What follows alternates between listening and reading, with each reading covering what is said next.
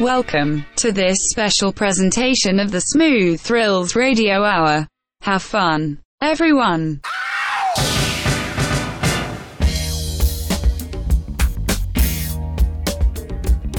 Take it away, Nathan. Joining us on today's program is a very special guest whose acting credits include Angel Dusted, Men at Work, Same River Twice, Impure Thoughts, Welcome to 18, Curfew, Fugitive Mind, Skeeter, Camp Nowhere, The Sure Thing, Room for Two, One Day at a Time, and Star Trek The Next Generation. His directorial credits include tons of television shows such as Ugly Betty, Scrubs, Cougar Town, American Housewife, and Beetleborgs. He also did the TV movie. You left out Scrubs. Oh, you did? Okay. Yeah. All right. Well, you did a lot. There's a lot to leave out. We'll name it All twice. right. Yeah. There's a lot to, yeah. He also did the TV remake of The Poseidon Adventure, and in the words of the great Jim Wynorski, of the three Poseidon adventures, his is the longest. His directorial work. That one from. Yeah. Oh, yeah. Uh-huh. His directorial work in film seamlessly spans both mainstream and truly independent fare, including Valerie Flake, Mojave Phone Booth, Beethoven's Christmas Adventure, American Pie Presents The Book of Love, The Father and the Bear, Bachelor Man, Atlas Shrugged Part 2, Where There's a Will, and the Route 30 trilogy. And on top of all that, he portrayed Sean Brody in Jaws 3D and was this close to make it in the water last night. It is our absolute pleasure and smooth thrill to welcome John Putch to our wacky proceedings. Thank you, sir. An amazing intro. Thank you. I should let you do the Thank intros you, for the thank show you. from now on. Yes. That was great. I was waiting for you to skip the Route 30 trilogy, but you put it in there. Thank you. Of course. Well, yeah, I wouldn't skip that. It's greatness, man. Oh my God, fun! So that's a long. I counted up my TV directing not last year, and I'm up to 118 Jesus. episodes. Wow. Of television, and I know that's it. There are people who have 600 that I know, but I felt when I reached 100, I thought I could. Well, I'll start counting now and feel good about my history there on the TV set. Yeah. Well, what's going on with, speaking of that, are you currently working on anything? Are you still shut down or? Pretty shut down. I'm working on some stuff here. I'd like to do another home movie, another small indie, another micro budget. And I'm working on a couple of ideas for that. But until Hollywood goes back to work, I'm just, standing by. Yeah. Mm-hmm. Well, we're ready for the next indie flick from you, man. Oh, thanks. Yes. I got some funny ideas. Just got to find the dough to make it. That's all. Same old story. Yeah. Yeah. Most of your productions are self-financed, are they not? Yes. And the reason I like to do that is, well, as I said, when I started working in television as a director, I was using the money for good instead of evil. And I chose to pay for them myself because I really didn't feel right about asking other people for money. And so I had a savings account, and every time I did a TV show, I would put some away in this little account. And when I had enough to shoot something, I would go, I'm making a movie. And that's how Mojave and the Route 30 trilogy and Father and the Bear went. And starting with the Route 30 trilogy in 2007, I have to basically thank Bill Lawrence, the great television writer and producer who created Scrubs and Cougar Town, among others. He basically kept me working for 10 years, and guy gave me a ton of work, and I so appreciate it. And I used, the most of that money to make these movies. And every time I'd come back from the summer shooting, I'd see Bill on the set. I go, Bill, big hug, and I thank him again for the work. I'd say, you just financed another movie this past summer. He goes, no. I go, yes, and you should do it sometime. It's fun. He goes, no, I'll never do that. I go, oh, come on, you could do it in a second. Yeah. So Anyway, thanks, Bill Lawrence, for financing basically an entire trilogy and the last one I made, The Father and the Bear, the drama. Yeah. So, yeah, thank you indeed, man. Yeah, I love those flicks, man. I've not seen The Father and the Bear yet, I have to say, and I'm not. Yeah, so I got to see the third Route 30 also, but I'm almost there. You haven't seen the third? I've seen the 2/3 of the trilogy. Okay. Oh, it wraps the whole thing. I can't wait to hear what you say. Okay. All questions answered in part 3. Okay. Awesome. Very cool. Very cool. Intriguing indeed. Yeah. So I'm guessing this might be, if we talk about Jaws 3D, this would be your first feature film role, is it not? It was. Because I don't remember doing any features before then. But you did Angel Dusted, the TV movie, which was quite the feat. Yeah. Yeah, that was a huge job. That was a big tentpole TV movie for NBC. My mother was in it. I had to audition 80 million times. I got the part, thankfully. I'm sure it was just to make her feel good, but anyway, at the time I thought I deserved it. So I did this Angel Dusted TV movie, and then I started going out on a lot of stuff. And I guess that was one of them, because it was right around the same time or right after. I think Angel Dusted was 81, and the auditioning and the shooting of J3D was in 82, came out in 83. So, by the way, fascinating fact, when we were shooting J3D in Orlando, Florida, a little-known television sitcom called Cheers debuted. Never heard of on NBC. Yeah. And I remember sitting in my apartment or condo, whatever it was, and I remember the big kickoff debut, and me and a few other people gathered and watched it. Wow. We just those days are over. Yeah. The events. TV watching parties, you know? Well, the event of television is the event such a big deal. Yeah, The event of television. Speaking of television, we got the TV guide that has the promotional for Jaws 3D. Kidding. Never seen that. Really? What's the date? What's the date on that? It is 16th? July 16 to 22. So 22 was that Friday when it released wide, the movie. That's right, July 22. Wow, look at that fold out. And Nathan, you were telling me before we even got you on the line here that they did this for every Jaws movie. They did this same fold out. They did it from the original Jaws. Jaws 2 had 2 issues of TV Guide. They had a teaser poster, and then they had a release poster, and they also did it for Jaws: The Revenge. Wow. I don't know of any other franchise that has done that in TV Guide, at least. Yeah. I've never seen that. Some people don't even know what a TV Guide is. Yeah. Who else is on the cover? Is that like Dukes of Hazzard? What is it? You got your Tom Selleck up there. Yeah. You got your Pierce Brosnan here. Oh, it's the Doctor's issue. Yeah. The TV Hunks issue from a woman's perspective. TV Hunks issue. Oh my God! Wow. And this is actually really cool. This is a Pennsylvania-based TV Guide here. Well, Radnor, PA, isn't that where they originated? Is that where they? Radnor, PA. Okay. Wow. Okay. I never knew that. Wow. Yeah. That was my first movie. I don't remember making one prior to that, other than the Super 8 movies I made when I was a kid, and I was in those. So it was your first movie? I believe it was also Leah Thompson's first movie. It was beyond Leah Thompson's. It might have been her first job, because she was reportedly had just come down from Philadelphia. She was a dancer, a ballet person, and had just come out of school. You know what? She had done the Kentucky Fried Chicken commercial. Oh, with and she was wearing Shue. that big brown hat. No, it was either that or a Burger King. No, you know what? Elizabeth Shue was Kentucky Fried Chicken. Leah had like a Burger King commercial or one of those fast food commercials. She hit that, and that was it, or a Wendy's or something. And I don't believe she had ever done a movie. So because we were debating before we started here whether this J3 was shot first or All the Right Moves was shot first, because I believe that was her second film released that October.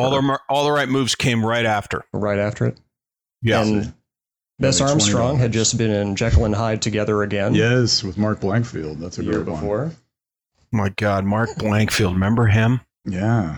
That guy was talented. Yeah. Yeah. Man, I haven't even thought of that guy till you mentioned his name. I remember him so well. Yeah, Bess was just did High Road to China. and was talking all about it because she had just married or was getting married, I think, to the first AD at the time. She's no longer with that guy. I remember she was talking about that. And Dennis had just come off of, Dennis Quaid had just come off of The Right Stuff. So he had his pilot's license and he was all into renting, private planes and taking us up and for plane rides and stuff. Wow. So he was still in his astronaut mode. And on opening day of Epcot Center in Orlando, which was next door to where they were putting us and where we shot, Dennis flew me around the Epcot Center in this private plane. Jesus. Wow. Production insurance didn't have a problem with that? What's that? Production insurance didn't have a problem with that kind of thing going on? Yeah, they probably did. If they found out, they probably did. But, and he also probably was... Okay. Yeah. Understandable. Not 100% at the time, if you know what I mean. He was having fun. He was fun. There was a lot of that going on when I was there, which I did not partake in, by the way. I was the only 20-year-old square on the set. I swear to God. Really? Wow. Oh yeah. Yeah. Well, good for you, man. So going back to Angel Dusted, there is a Jaws 3D connection with Angel Dusted. Aside from, tell me. You got to work with Percy Rodriguez, who did the voiceover for the trailer of all the Jaws films. The third dimension is terror. So he did, what was he in Angel Dusted? Oh, he's the Percy. Doctor. Yeah. Percy's the Doctor. Yeah, I loved him. I didn't know that. Yeah, he was primarily, he was a great character actor, but he was primarily known for his voiceover work, as far as. And he did a very famous Star Trek episode. Yeah. The original Star Trek. He was a huge episode. Yeah. He was like the main person on it, the guest star. I totally remember. I remember that mostly, but I wouldn't know because I didn't know he did the voiceover because that was all done in post after the fact, and we were long gone. The voiceover for this is what you're saying? Yeah, this trailer right here. It's wow. Is that Mag track? I don't know. Is that the 35 trailer? That's 35 millimeter. Yeah. Nice. Property of National Screen Archive. So I've been meaning to return it, but I don't know. Is that a 3D trailer? No, probably not. No, it's flat. Yeah. Okay. I don't think there was a 3D trailer for it. I think it was just the teaser primarily that was out there. And to do the 3D trailer, they would have had to take the giant 3D lens thing off the projector and replace it with the new lens for the movie they were showing, unless that was in 3D also. Right. I was going to say, unless that was in 3D. I don't know. I wasn't around for any of the previews. Oh, the weird lenses they put on those projectors just looked crazy. They're like gigantic and had mirrors in them and everything. And it was technically just, you don't understand how it could have worked at all from looking at the thing. Yeah. Yeah. I remember the complaint from Jimmy Contner, the DP, was that they developed whatever they called the one they did this movie in. It was where they split a 35 millimeter frame into two. One was top and bottom, left and right. And I think that was the rage at the time. It was the RE Vision 3D process. It was one of about 4, I think, that were moving around at the time. I think it was introduced with this one, wasn't it? McNabb 3D. I don't know. The complaint was that there wasn't enough light. Right. There wasn't enough information in a half of a 35 frame to give you a good looking picture. So when it went flat, for television everywhere else, that's why it looks pretty crappy. Well, you notice it especially in 2 ways. Is in the home video version of this movie, the Universal logo comes up off center, off to one side because it's is that right? View. No one bothered to reposition it, and everything around the edges of the frames just chromatically aberrates like crazy, and if you're too close to the edges of the frame, it just starts looking really squirrely and weird. Yeah, and the resolution issue, it's grainy as all get out because they can only use, like you said, the top half of the frame. I think Amityville 3D was shot in the same process, and Friday the 13th 3D, I believe, was also shot in the same process, but given a slightly different name than RE Vision. Okay, because that was before Jaws 3D. That was in 82. Space Hunter was McNabb 3D, whatever that was. That was a big one, Space Hunter. Yeah. Well, we had this brief run of 3D movies in the 80s where, and One thing I wanted to ask about was there anything you remember from being on set that was done differently, like blocking or anything like that to better facilitate the 3D? Or Yes. is it just that we didn't have much experience, unless you were coming up through the 1950s, which was the heyday? There weren't a lot of 3D movies shot in the 60s and 70s, maybe 12, 13, possibly, until we got the new, what was supposed to be the rebirth of 3D in the 80s. So was it just that there wasn't that much experience on board to know how to do it or how to overcome the technical parts of it? I don't think so. I think to me, it's cyclical. They always pull it out. They dust it off every decade for another, reason to get ticket sales. Sure. I mean, the last 3 rounds of 3D, you just go, really? What is going on here? And it seemed to be the case then. Remember House of Wax and Dr. Phibes and all those? Those were some good ones. Yeah. For some reason, I don't know why those worked better than the ones, in the 80s and the late 70s. But there was they called it conforming or something. And Chris Condon was there, and there was another guy that were overseeing the 3D. Mm-hmm. And they had to be really careful with where your hand was on the plane of your body. And there was times when you say, no, don't stick your hand out, because it will disappear if you do. And there were things like that you had to be mindful of that I didn't quite understand, but it had to do with where the lens was focused and how that sat with the 3-dimensional business and the glasses and all that stuff. And there were some restrictions that they had to, or we were told to look out for. And I think, so it took longer. I just remember it being taking a really long time, but I didn't care. I was just a young kid, and I'd never, I was in a movie for the first time. I had a nice part, and I was being treated as an equal to the rest, and I didn't care. It was like it was a wonderful, wonderful experience for a young man, It really looked actor. like everybody involved was having a pretty good time doing this thing. I mean, you can kind of tell with some movies where they just don't want to be there. This is one of those where it looked like, we're in Florida, it's sunny out, we're having a great time making a movie. Why not? Because the fun is infectious, I think. Yeah. Especially the brotherly connection between you and Dennis Quaid comes off Those came off well, yeah. And that was nice. The relationship he has with Bess Armstrong, the one you have with Leah Thompson. Well, he was so remarkably relaxed at the time. I mean, he was big guns at that time. And, the guy's from Texas. He's a friendly guy, amiable, genial. It's just a sweet guy, and was very host-like to everybody. He just set the tone, so he made it really easy to relax. And then, the big gun was Lou Gossett Jr., who everyone was just like, it's Lou Gossett Jr. The guy was in every other movie released between like 1980 and 1986, it seems like. Yeah. And of course, Officer and a Gentleman had just happened, and he had his Oscar. And so he had the Oscar by the time he was making this? Yes, because that was 81, I think. And he had come off of that, and he was the sweetest guy. And I used to make him say, "Don't you eyeball me, boy." All the time. And he was a good guy. I saw him one other time since that movie, and it must have been a 5-year lapse, and he to his credit remembered me and gave me a nice hug and everything. I do not know if he saw me today, he wouldn't know who the hell I was, because I look nothing like that. But was that Keeper of the City? I didn't work with him in that. Okay.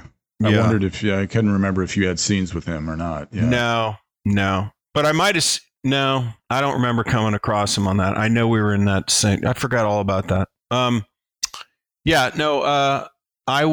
If I saw him today, I would give him a big hug and say I had a great time. That's what I do now. When you get to this point and you get, nowadays we get to talk to the people from our past and that we worked with or liked. And, we have all this media to interact with. And now when I see someone I've worked with a long time ago, if they remember me, I do like to tell them, how much it meant to me, and if it was a good experience or not. Because if someone said that to me, I would appreciate it. Sure, definitely. So I like to do that now. And then sometimes I'll walk up to an actor in a restaurant, or if it's appropriate, I'll go, hey, and I'll say hi to them, and fully expecting them to remember me. Zippo. They don't remember nothing. Literally, that happened to me with Tim Robbins one day. At a restaurant. I mean, I spent 2-3 weeks with the guy on the Sure Thing. I mean, we ate together. We rode in cars together. We joked together. Is that because that was so early for him in his career? Maybe he just wrote it off? I have no idea. And then I'd come to see his plays, at his theater company in L.A., and I saw him, I don't know, maybe 5 years ago in Studio City at a restaurant with his kids or something, and he walked past. I went, hey, Tim, it's John Putch. And he goes, excuse me? Shit. And I went, sure thing. 3 weeks together in Sacramento. I played the we did this together. He looked at me, goes, I'm sorry, I do not remember that, is what he said. At least he apologized. Making the movie, or yeah. I don't know, but anyway, it was awkward. So that's when my wife said, well, that's why you never say anything to anyone anymore out in public unless they recognize you first. Anyway, yeah. But now I like to do that. If I believe they'll remember me, I will do that. But I always think of the Tim Robbins moment when it comes over me. Wow. But you know what? If Jim Wynorski saw me, he'd go, Johnny Putch. Fuck yeah. Johnny Putch. He'd reach his arms out. I got great stories about that guy. I want to make a documentary about him because the proper one has never been made. There was one made. That would be amazing. Seriously? There was one made by him about one movie he did, and it's called Nick Papatopoulos, or it's called Papatopoulos is a documentary. Have you ever seen it? No, I've not. Oh, I love Wynorski. I don't know why I've not seen this. Oh, you got to look it up. It's some amazing behind the scenes footage of him shooting like The Hills Have Thighs or something. It was one of those movies. Okay. One of his brilliant titled movies. And anyway, I've always said to him, I said, Jim, we have to make the proper documentary. He goes, I'm ready. I'm thinking about it. I got to interview myself. I said, get footage, sit down, talk about everything. I'll do the rest. And then we never got around to it. Oh man, you got to. I know. He just had a birthday. Anyway, he's an older guy. How old would he be now? I believe. 60s? Really? Oh yeah. Late. That's not too bad. I mean, he started with Corman back in like the very early 80s, maybe late 70s. I don't know why I think. He was born in 1950. So what is that? Oh, he's 69. 70. That's math. 70. I can't do that. If he just had a birthday, he's 70 then. Wow. Yeah, August 14th. Wow. Yeah, no, Jim, the great Jim Wynorski. Yeah. You should get him on your show. Oh my God. You go on for 3-4 parts talking about his career. His behind the scenes on one of the movies I was in for him. We used to call it Crash Point Crapo, but the movie was Crash Point Zero. Treat Williams?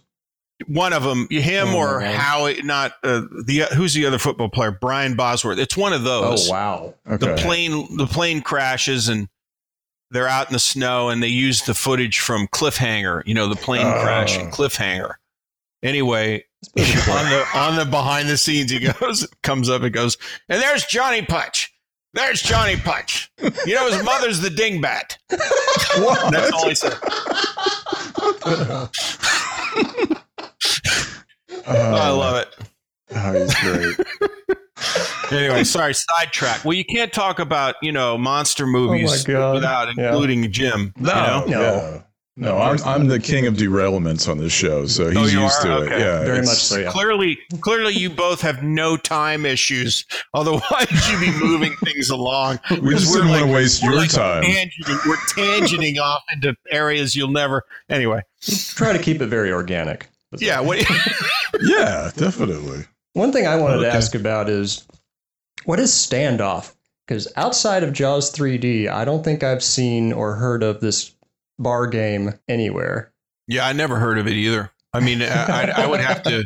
I mean, I know what it was because we had to do it in the movie. It seemed like just a dumb masculine game that somebody made up. I don't know if that was Gottlieb or a regional thing or one of the other guys. I have no idea. It seems very plausible though, like in the bar atmosphere. It seems like that would have either been a thing or would have caught on.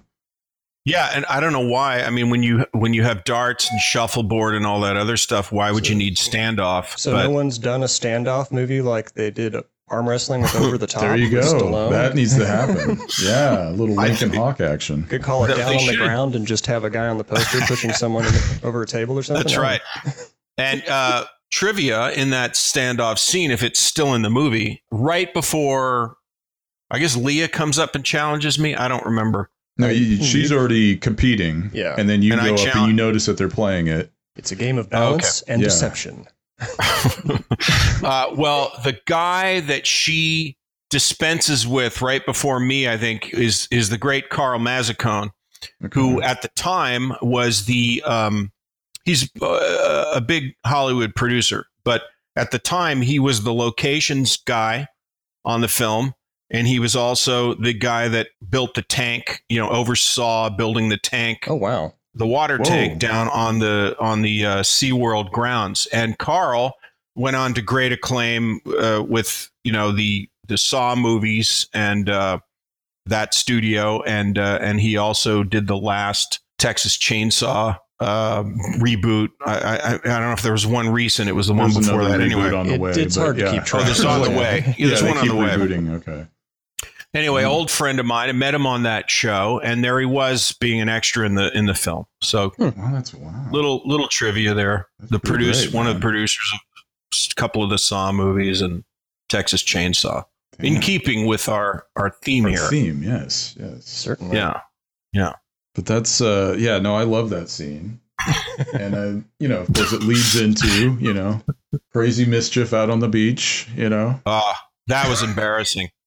Really? That was really embarrassing. I'm not a buff guy. I was slender, but I didn't have six packs and all that shit. And when they said, "Oh yeah, you got to run around in your bathing trunks," I don't know how I got through it, but I didn't eat a lot, and I still can't believe I'm running around in my jockey shorts, chasing Leah. And that part's believable. Yeah, I guess. But that was true. I can't believe I couldn't say no to that because it's in the script and I didn't know how to get around that. So no one seemed to care.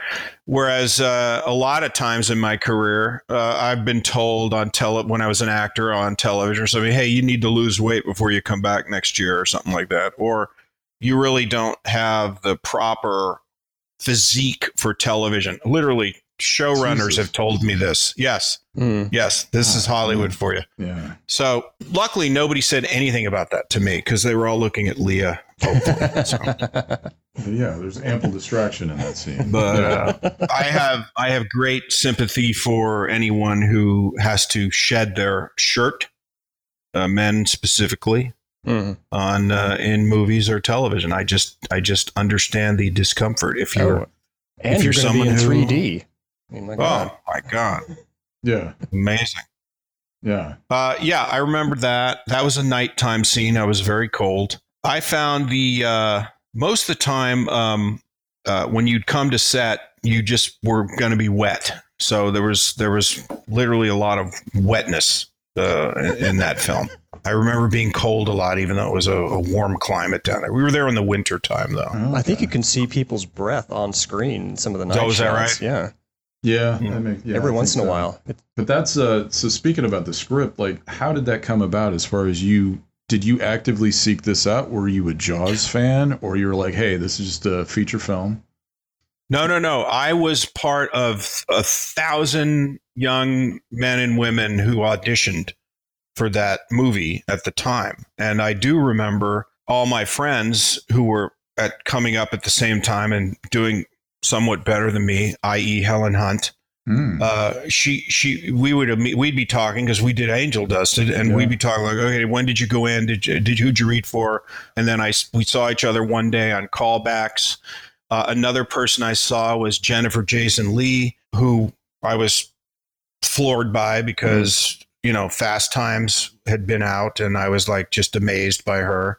And she was reading for Leah's part. Oh, and wow. all of them, just, name all of them. Tony Edwards was there. They were all there, reading for these roles. And I do not know how I ended up with it. Probably because, I don't know, I was trying to be funny most of the time, and I was very relaxed during the auditions. And I guess Joe liked me, and so did Alan. And then I got paired up with Leah at one of the finals, and there was a bit of improvising, and I was stunned. I couldn't believe it. Well, I was happy to do it. The funny, yeah. So that brings into the chemistry too, because you just feel comfortable. You're already supposed to be brothers, and just the situation, you want that chemistry. So that's probably the shoe-in for you. Yeah, I hope so. But, now knowing what I know, since I'm a filmmaker and a director and all that stuff, now I know there are other things, there are other factors that go into casting people. And, maybe I was the guy that was available and could do it cheap versus the other people who were like asking an arm and a leg. I ended up making nothing. I mean, really not much money at all in that film for 3 months work. So it could have been that. I don't know. I'm suspicious of everything because I know so much now. And I just look back on everything. Like I did 2 episodes of Star Trek Next Generation when I was an actor. And I played the blue-headed benzite from some water planet. And the first one I did, I got the whole appliance. I was the gimmick of the week, the monster of the week, not a monster, the alien of the week. And, 9 hours of molds and casts and, appliances and latex. And, you couldn't see it was me. And did the show, got to work with all those guys, including Johnny Frakes and Will Wheaton and those guys. And then came back a year later, they asked me to come back and do it again and play a different character of the same species, same alien species. That, yeah. So literally I looked the same. I had a different outfit. And now I was on the bridge bugging everybody, and Picard yells at me for being a dick. So, but here's the point of my story. I was so thrilled and pleased. I thought, oh, they love me. They brought me back. And, now I know how this works. No, they didn't bring me back. It's the guy they made the mold for. They're not gonna bring a whole new actor in and spend all that money and time putting a new cast on his head. No, they're gonna get the Putch guy. He was here a year ago. He cost us nothing. So that's how I can't look at things the same anymore. Yeah, I mean, it makes perfect sense. It has to be true. It can't be, we loved John. He was so good. It couldn't be that. It's like, get the guy. We still have the blue head on the wall. Yeah. All right, let's write that episode and put that guy in. That's how I do it. But you did have a pivotal turn in that first episode, though. I mean, that's a pretty performance-based episode. And that was really hard. I beat Will Wheaton at whatever the test was to get into the Academy, Starfleet Academy. But so on one hand, I kind of thought they would have brought him back because of that. But but he's a different guy. Yeah, it's not even like they brought the same guy. I think they brought a different character because they needed that character or component to be the nudnik on the bridge, and I guess they didn't want it to be the same guy that beat Will. Who knows? Yeah. Who knows? I remember seeing that first episode and seeing your name on the credits in the beginning, and I'm like, where is he? And I'm waiting, and then the whole time you're in it, and I'm like, wait a minute, oh, that's him, because you had that weird upper lip thing. Oh, there was this thing that stuck out of my chest with lights on it and dry ice crystals in it, and I had to puff into it in between lines. Jesus. Can you get that to smoke up? I'm going, seriously? I just had to do a monologue of jargon that I don't know what means, and then you want me to puff into the tray at the right time. It's pretty funny. Very technical. I could do that stuff, though. I did a good job. And then what's funny is most of the cast didn't know what I looked like. And, I'd come to set every day, hey, John, how you doing? And, and everyone was nice to me and everything. But like if they saw, and one day if they see me walking across a lot without the makeup on my way home or on my way in, I would say hi, and they would not know who I was. They give you the Tim Robbins. They give me the Tim Robbins. But reasonably so.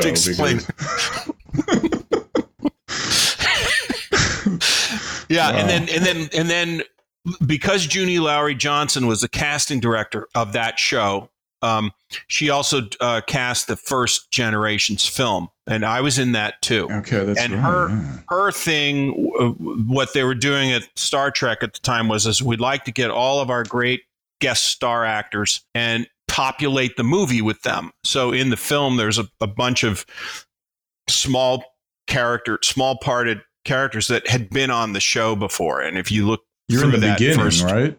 Aren't you? I'm the guy with the camera on my head. I'm the journalist that has a camera built into his head. So I had to wear this stupid. Anyway, they call and I go to set and everything, and there's I'm on the bridge with Shatner for at least 2-3 days, which was an amazing, a whole nother episode, by the way.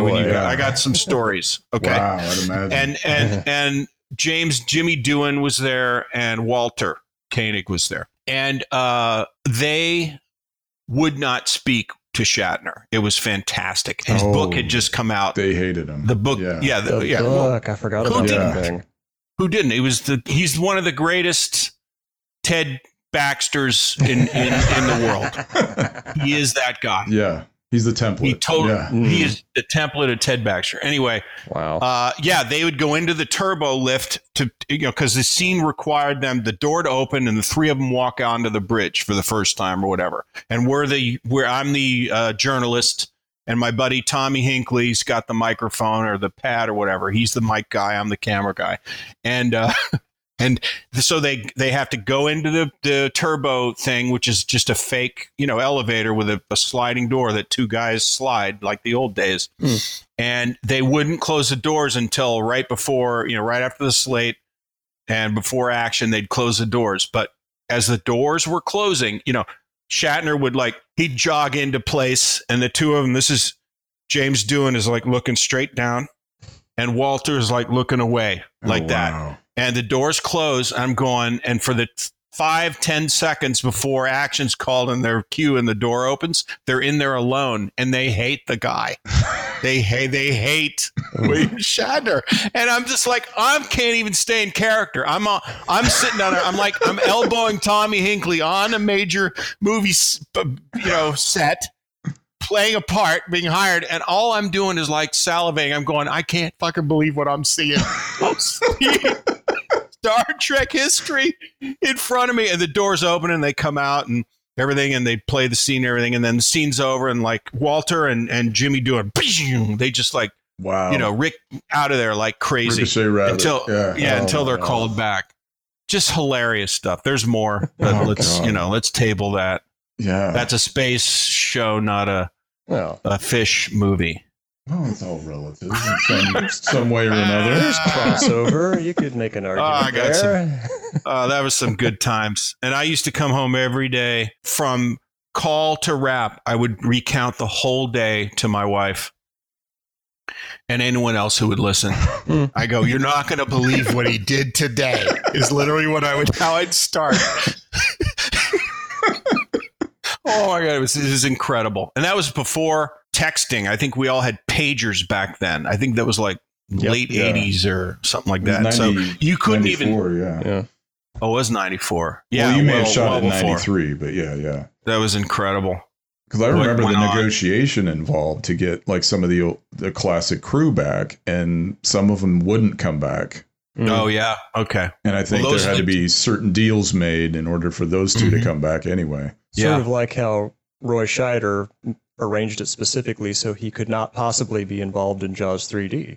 Well, I didn't think that was a probability anyway. Well, he took off of Jaws 2. From what I understand, he took the Blue Thunder deal just to make sure he would definitely have a conflict in schedule. Because he'd already been through this. Why was he contracted to do another one? He wasn't. He was not. He did Jaws 2 to get out of his contract with them for a two-picture deal. Oh. Well, he was gonna do the Deer Hunter, right?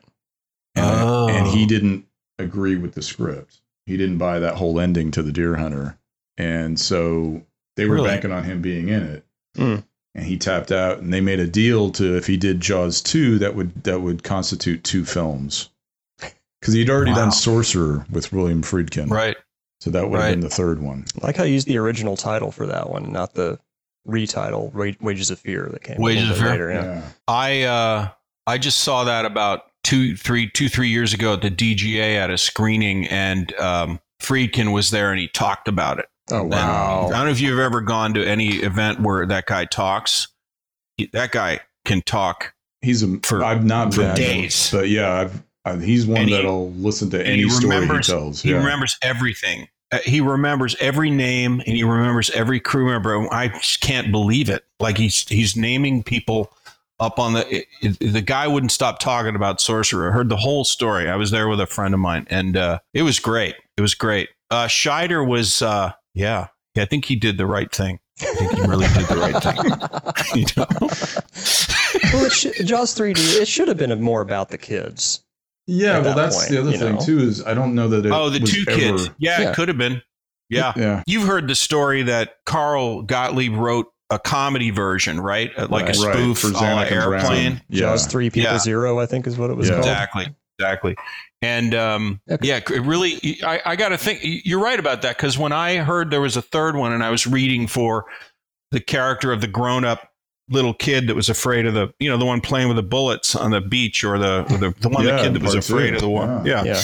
I thought, wow, this is great. I would want it, because the 2 spent time with all those kids on the boats, which I thought was great. Keith Gordon and all those people. And seemed interesting, especially if you had Dennis Quaid. But, you read the whole thing, you go, oh, okay, we're at a theme park, we're at an amusement park. And it was kind of weird. They pretty much remade Revenge of the Creature. Is that what it was? Which was also a 3D movie. And it was based in, I don't remember the theme park in it, but it certainly wasn't SeaWorld. No kidding. But yeah, it was like, they had the attraction and the creature broke loose and created havoc, and it's kind of the same thing. God, you got to wonder, is that Sid Sheinberg's idea, or did he just throw that out one day in a meeting? Make it like, what you would call it? And I have, because it would have been Sheinberg to shoot down the Zanuck Brown idea to partner with the National Lampoon. And then in a way, that's like George Lucas doing Spaceballs. You don't want them to shit where they eat. You know what I mean? Like, it's probably best that they didn't do that. Well, it's also for the best, because for the Lampoon version, they wanted Joe Dante, and he didn't get that picture and went on to do The Howling a little bit later than that. So he might not have done The Howling if he'd been involved with this instead. Yeah. This is amazing. Your knowledge. I mean, that's Thank you. Good job.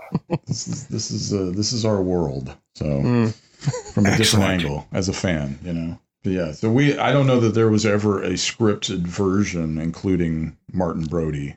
I don't know that there was ever a possibility that they were going to try to wrangle Scheider to do it, or they just said, screw it, we're just going to do a whole different plot, take it to Florida, put the kids in it, and then move on from there.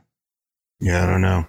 But it works. I mean, it's like you said, it's kind of a logical progression story-wise. Scheider would have benefited nothing from doing this. I mean, he kind of covered it twice, so why do it, Talking about, if we just briefly about number 4, my connection to Lance Guest. Let me explain that. You did a short film with him. You did? You did. I did. And I knew him in the rooms all those years. And, what was the great movie he did with Robert Preston? The Last Starfighter. Yeah. Incredible movie. Yeah. Fun. Anyway, Lance did number 4, right? He was... I don't know. Did he play one of the boys, or did he play somebody new? I can't remember. No, he plays the Dennis Quaid role. Oh, he plays Dennis Quaid. Okay. Yeah. All right.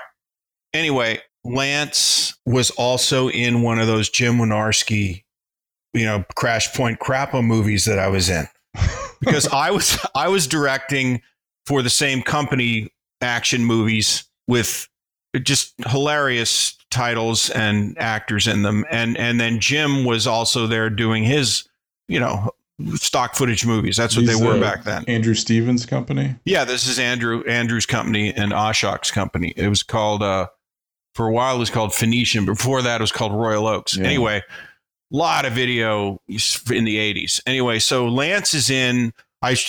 Jim says to me, Johnny, the guy that's playing the whatever his name was, he was some TV actor. I can't get him approved with the insurance because he's got a bad ticker. I need you to be this guy and play and have the heart attack for me, in the snow.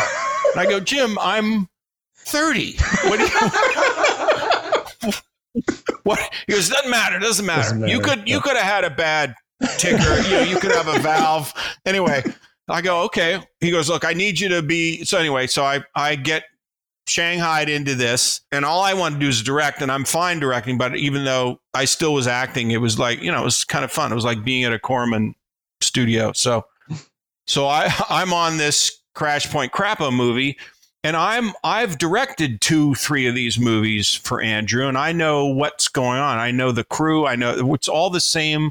Everything's the same, and we all know what's going on. But Lance, who had been cast to be the hero guy or something, had no idea what he was getting into with Jim. Wow. And I had done my short film, and I'd known him. He dated many friends of mine, and he was a good guy. And we'd see each other occasionally. And he shows up on set, and there's a scene, we're in a plane, and there's a scene in the script where a helicopter lands on top of a mountain. This is also, I think, from Cliffhanger. They use this footage where a helicopter comes in and either strafes this little shack or they rescue somebody. I don't remember. The point is somebody has to jump out of a helicopter, okay? And Lance's character has to do that. And he says to me, we're like in between shots and we're on the airplane. He's going, how are they going to do that helicopter thing? I mean, no one's talked to me about stunts or anything. And how do they have the money to do this? And I literally looked at him, just tears streaming down my face of laughter. I was going, oh, no. You're not going to jump from a helicopter. That's stock footage from Cliffhanger. Didn't you know that? He turned blue. He like literally was looking around like, get me off this picture. It was hilarious. It was hilarious. And he didn't know. He was just like, here's a $1 million film. Go play this hero. It's this great thing. When you're an actor and you're in your 20s or 30, whatever, you go do the job. But he had no idea what he was in for. And then I explained to him how they do the sequences. I go, this plane crash we're in and we're playing? I believe this is the movie it was, where it was the plane crash. It was either that or another one. It was another airplane, because once they had airplane footage from a couple different movies, you would use them over and over again. Write the script around it. But I said, the plane crash we're pretending to do? He goes, yeah. I go, Cliffhanger. Remember that plane crash? Yeah. That's probably what you're going to see. If you loved Cliffhanger, you're going to love your performance of this. Oh my God. He was so upset. I remember, I'm sure he would laugh about it now. And then I remember I had to talk down Susan Blakely in a scene, because Jim's a rather rough around the edges guy. And if you don't know him, he's a teddy bear. If you don't know him, you could get really upset by him or insulted by him. And Susan Blakely was terrified of him. And this is Susan Blakely from Towering Inferno, right? Yeah. Beautiful Susan Blakely. I was like, oh my God, I'm talking to Susan Blakely. I had to explain to her about Jim. I said, don't ever be upset with anything he says to you. He'll yell out at you stuff that you will not believe comes out of a director's mouth about your last read or your last take. And I said, just don't, whatever you do, he does not mean it, and don't worry about it. And she was so happy to hear that. And I got to have a nice couple days with Susan Blakely. Thanks, Jim. Yeah. Oh yeah. That is a Johnny Putch. Johnny Putch, his Poseidon adventure. It's the longest. Oh, no. Yeah. Love Wynorski, man.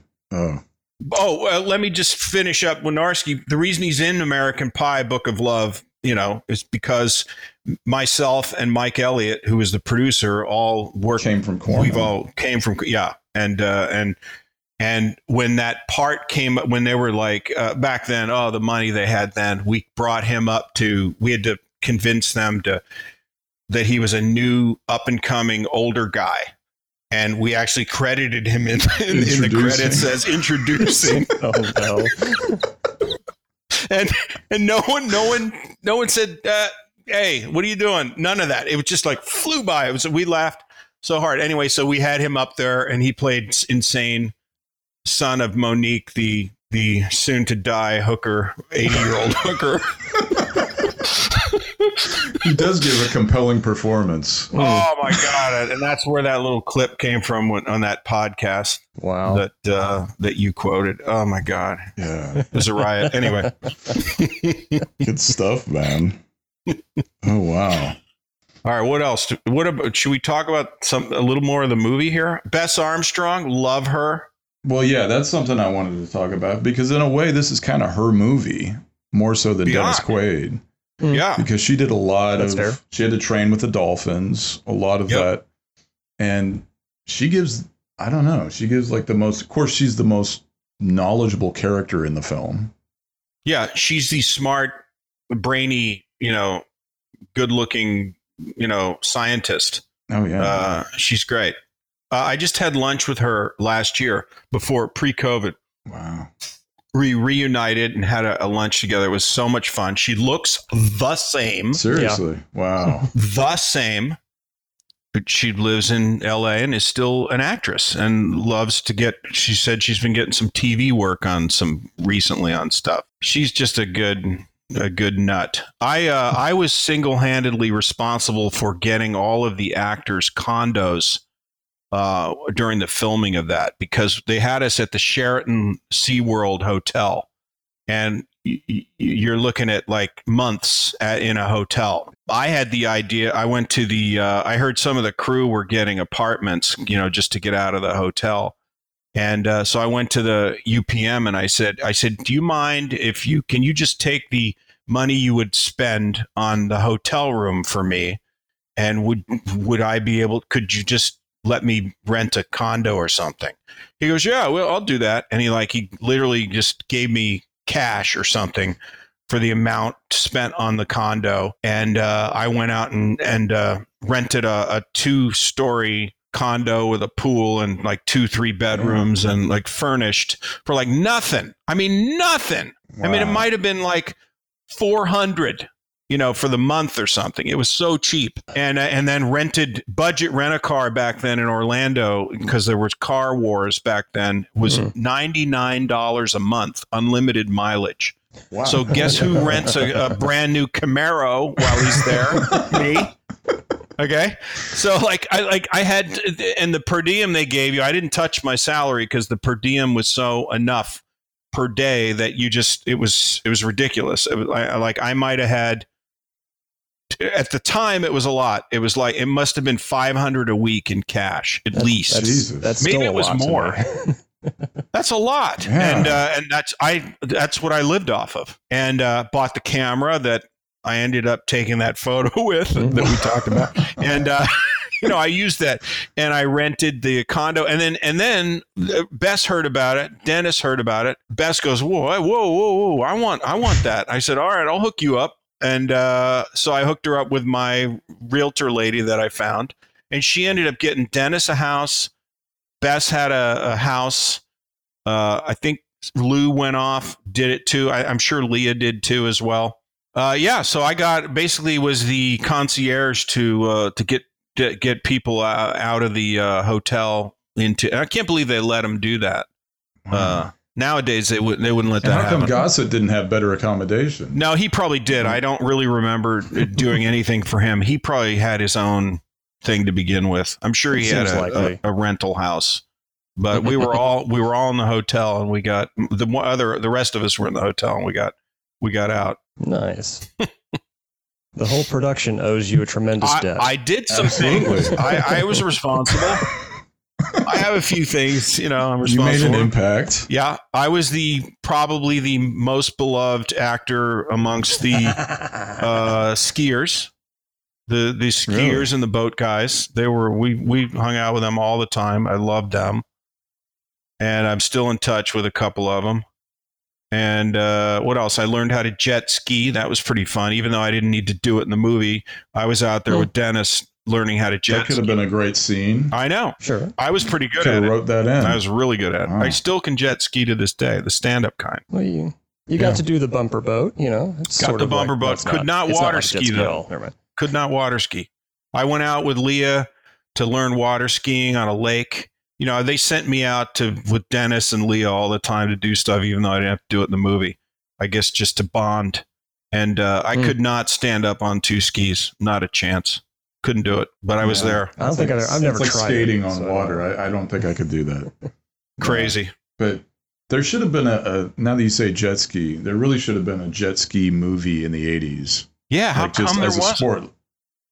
I always wanted one, like I a know. Rad or something like that. There's you any know? Yeah. other kind of movie about they skipped jet skis? I mean, they touch on it a little bit in Police Academy 3. They have that whole end sequence. It's on the jet skis, but I was like, give me a whole movie. You about could that, even like a work contest, something. even work the 80s training montage into the whole jet ski thing. Yeah. It would have been fabulous. I know. There's so I many know. Opportunities things. missed. Oh, I just looking at the IMDb, it says Carl Mazzacone, the producer that was in the standoff. He's listed as the standoff player. Oh, and I That's it? forgot, his first film he produced was Boxing Helena. You might have heard of that film. wow. my God! Really? Yeah. Yeah. Jennifer Lynch. Yeah. Wow. No, not Jennifer Lynch. Yes, Jennifer Lynch, because they Yes. just remade it Yeah. recently. And did Oh, they Jennifer? did? Yeah, I think so. I think did Jennifer Lynch remake her own movie? I don't think so. I don't think but so. I don't know for sure. I have some Doing really scenes. great photos of, the security on this was like you had a badge that was laminated with a tag on it that you clipped to your shirt, and it had the profile of a shark. I have a picture of it I could send you, and a number. Wow. And I was number 6. Having the low number was always what you wanted. I think Dennis had number 1 or something. Joe had 1 or something. Anyway, I had number 6. But you could walk around the back areas of SeaWorld where they had the effects. People were back there. There were like buildings and warehouses that weren't being used that they were actually building the sharks in and the dolphins and all the animatronic stuff. And literally I would walk around with my friend Jonathan, who came down from New York to be my stand-in and PA on the movie. We walk around, take pictures with Bruce, like literally hanging from you're like this, Nice. you're doing the whole posing in front of sharks. It's crazy. And no one chased you away. No one said, hey, don't do that. And, no one said, hey, give me those negatives. Nothing. They would now, yeah. I have folders and folders and folders of pictures, and I've collected all of Carl's pictures. Joe gave me all of his. I have like hundreds and hundreds of photos from the making of that film. Which is too bad this isn't needs to be a a visual book. podcast, but We'll get there someday. Visual. But Could even do part of the book in 3D, so you could use the glasses and everything. Oh. That'd be something. Ah. wouldn't that be something? What's Interesting. funny is will anyone remember it? That's the thing. There'll be There's Oh yeah. There's great fandom, but I think a lot of the fandom is from the cheesy aspect, which you can either agree with or not. But for sure. they come at it from a different perspective, and There's an appreciation of it. It's the cheese factor. Well, it's certainly a lot. Yeah. It's more fun to watch than Amityville 3D. Why was that meant to be? Was that cheesy? I didn't. I don't know. It's a lot more serious, whereas this one has this infectious fun about it that's on purpose. I mean, just the chemistry between the characters and and speaking of characters, I got to ask you about one of the best characters in the movie. Yeah. Philip Fitzroyce, Mr. Simon McCorkindale. Oh, God bless him. Rest in peace. Yeah, rest in peace indeed. Loved him. Yeah. Loved. Perfectly loved him. cast. Perfectly was- cast in this movie. Hey, to me, he was Manimal. Okay. Yeah. Do you remember Manimals? Fuck yeah. Fuck yeah. Oh my yes, yes. Handsome, whitest teeth ever, charming. I was looking at him going, it's Manimal. I'm working with Manimal. And Yeah. and then he was so great. And I got a chance to talk with him when I was in London casting the Poseidon Adventure in 2005. Susan came in, his wife, Susan George, the actress, came in and read for a role. And before that, though, I identified myself to her and said, "Is there any way I could call Simon?" And I did, and I had a nice conversation with him. And then, boom, just like that, he was gone. In the last 5 or 6 years. Yeah. I found out online. I didn't know.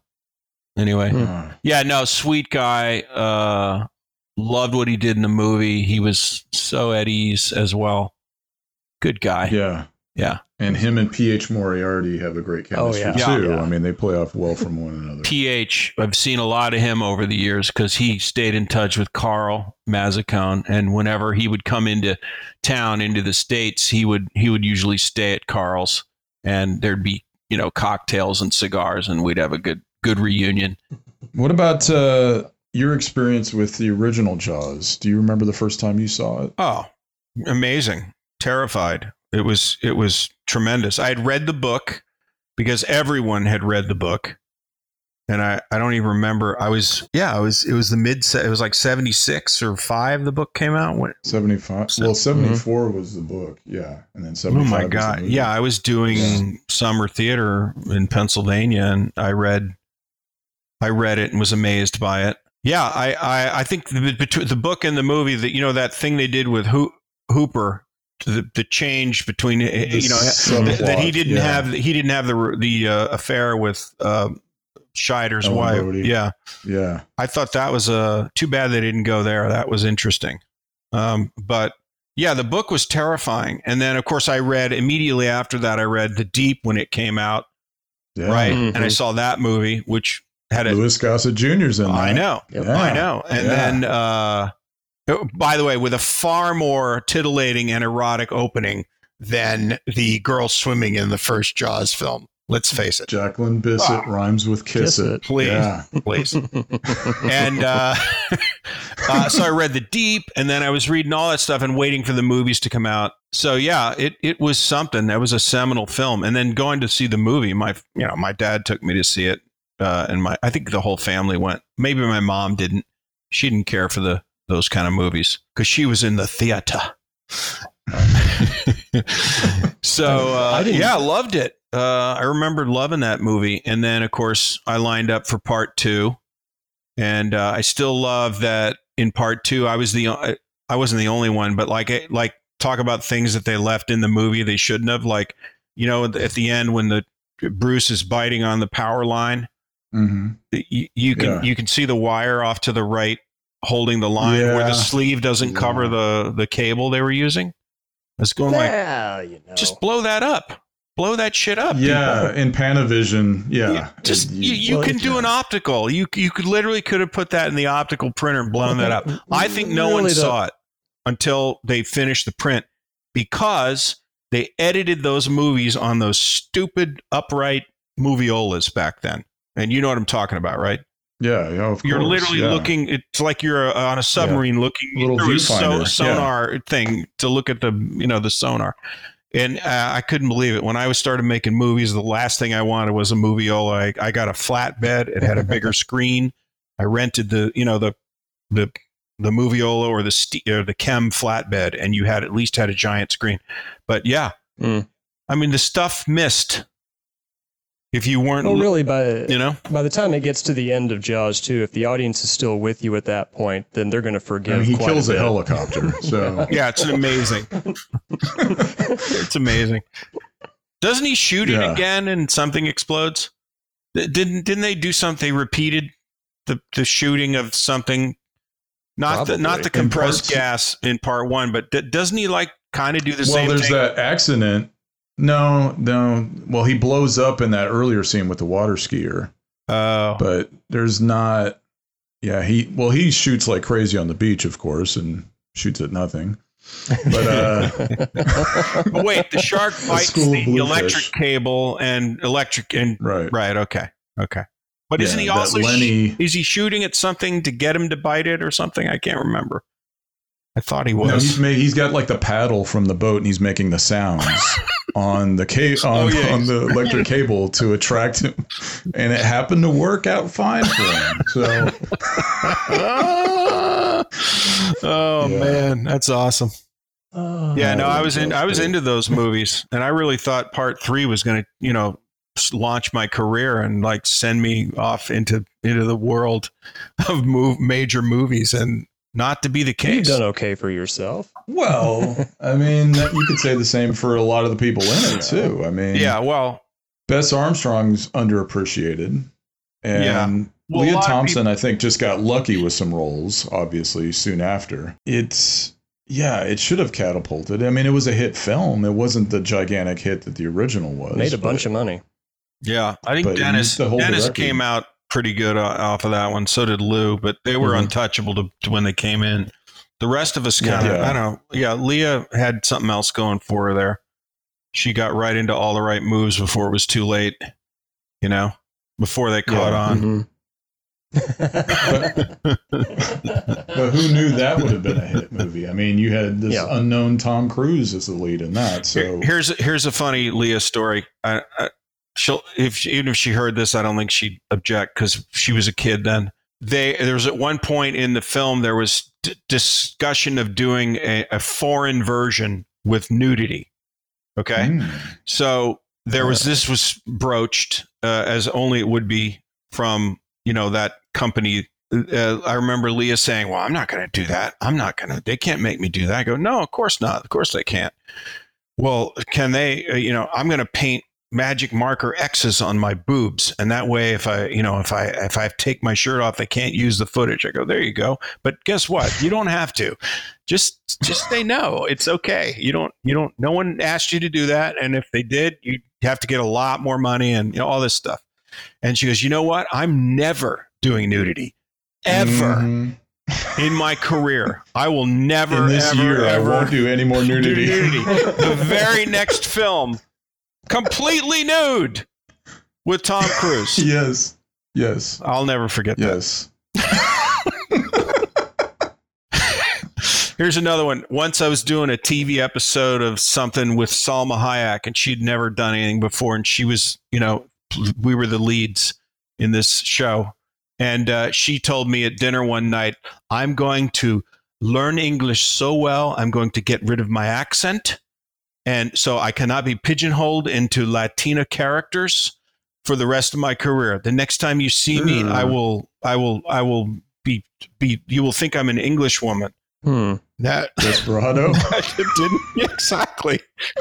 Thankfully, she did not, go through with that idea. But goes to show you that what the perception that some people have or had going into, their careers. It was funny.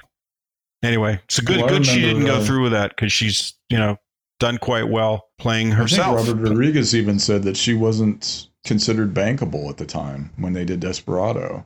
And I think he even fought for her to be in that. So, well, I don't know what she did before then. So, Yeah, but that catapulted her. Yeah. And believing in her. Totally. So it is a hard presence to forget in that movie with Salma Hayek, for sure. Oh, yeah. And then, totally. And then From Dusk Till Dawn right after that. Yeah. Oh, that came after? That's the one I remember. Possible. I think he's still the only guy I can think of that did a movie trilogy where each successive movie cost less to make than the one before it, which was the Spy Kids trilogy. That's great.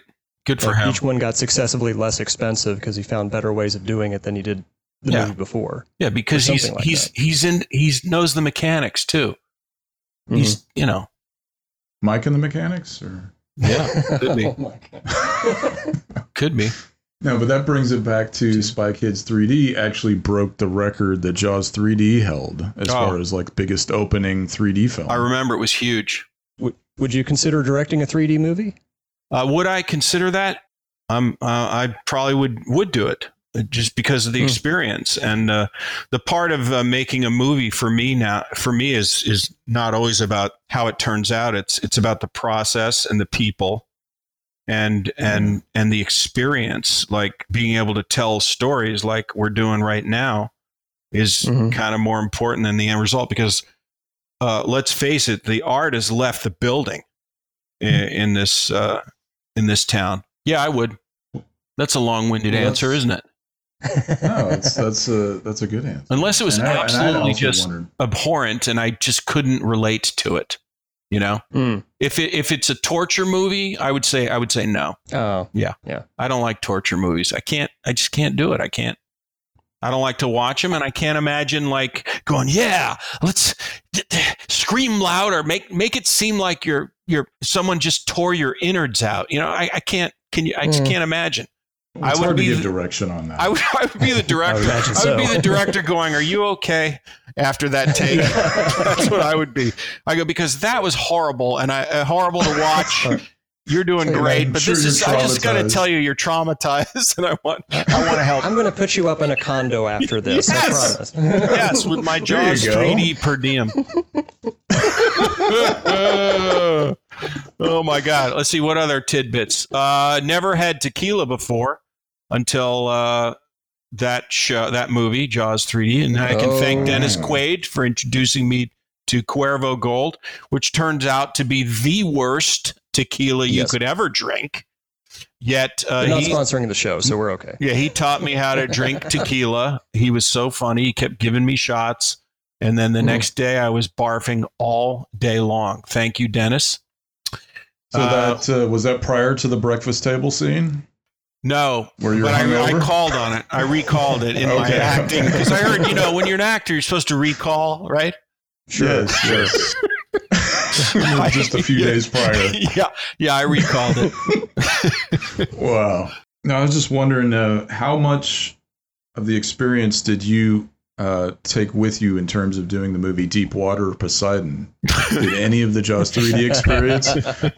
You do have a shark in deep water, by the way. Thank you for bringing that up. By the way, it was called Intrepid first. Yes. And then they changed it to Deepwater because probably someone else had an Intrepid movie. What? Intrepid?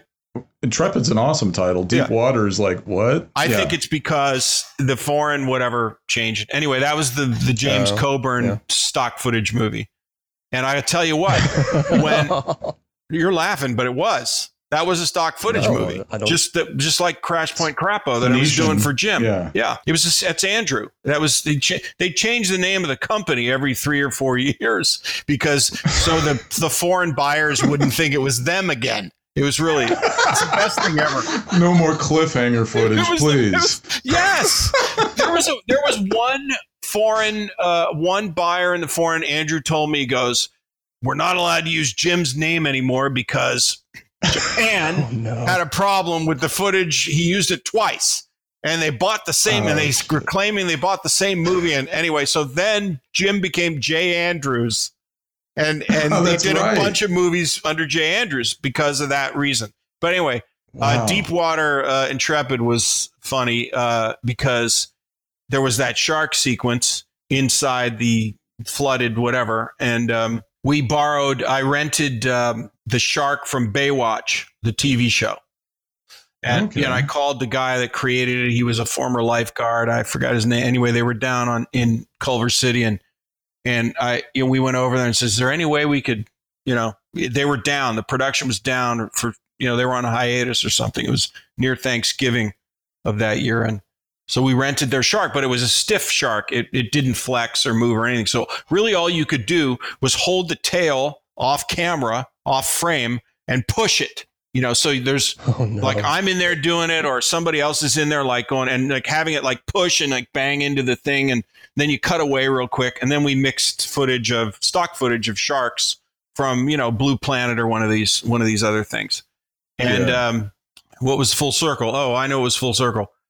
I used the trailer for that movie to get the Poseidon Adventure job from Larry Levinson over at his company that made that for Hallmark Channel.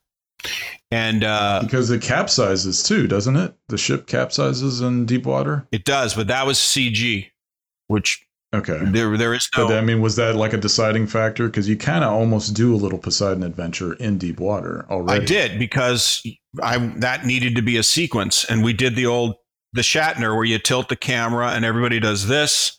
you know, Yes. and it works. And that's where I devised the shoot down at the floor and cock the camera a little bit, and then have people off camera throwing plates and chairs skidding through the frame, and someone's on a cable, you know, and you pull the stuntman by on a cable, and it worked.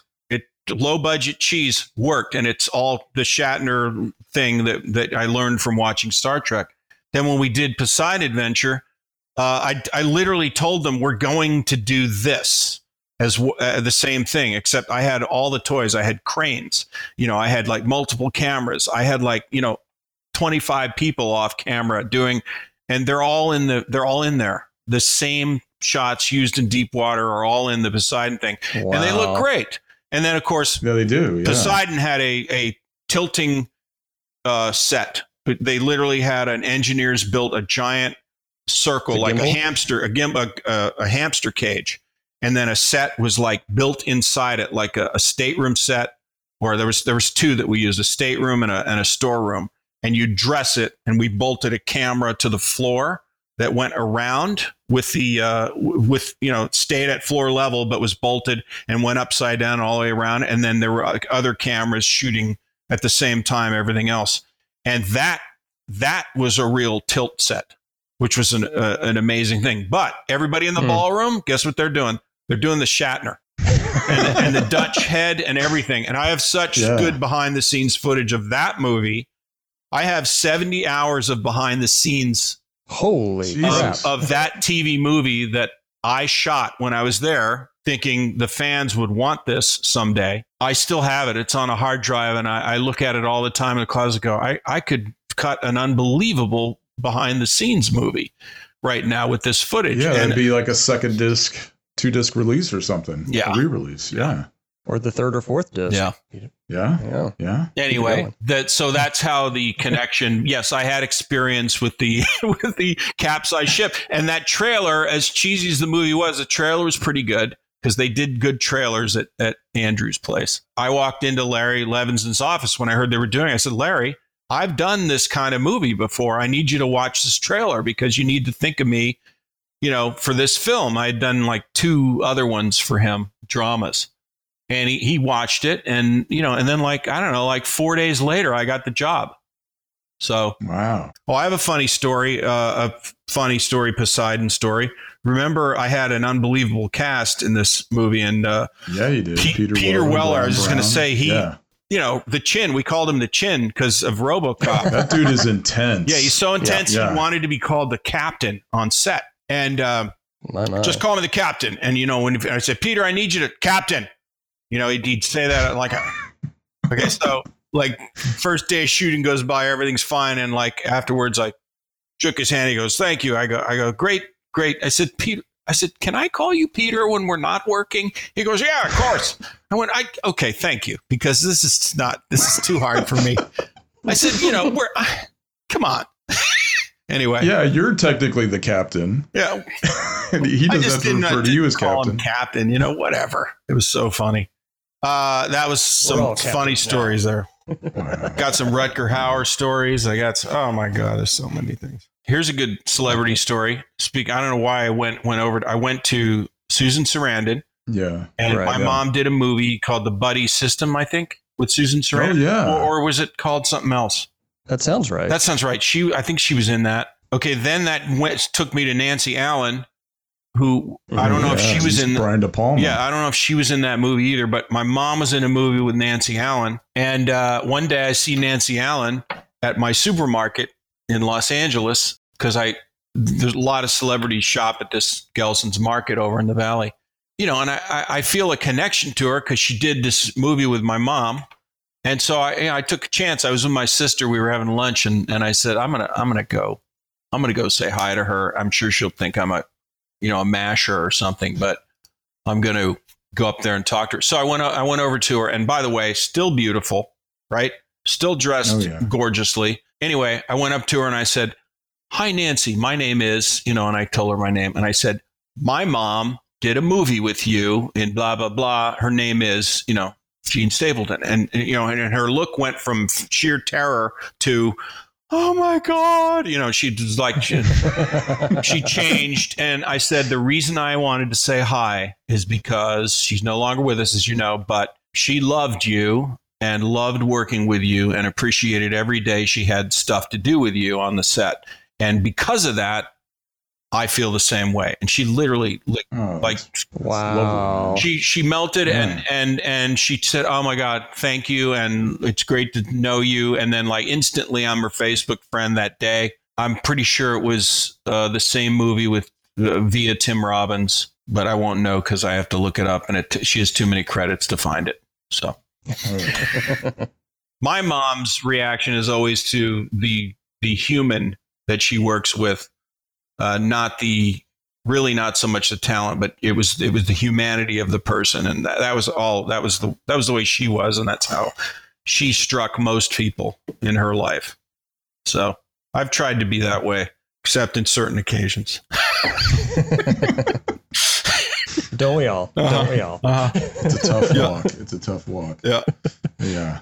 All right, boys. Thank you so much, sir. Thank you so much. You got it, man. It has been an honor and privilege. Yeah. Keep in touch with you. Thank you so much, man. All right. Take care, brother. Thank you so much. Thank you. Bye.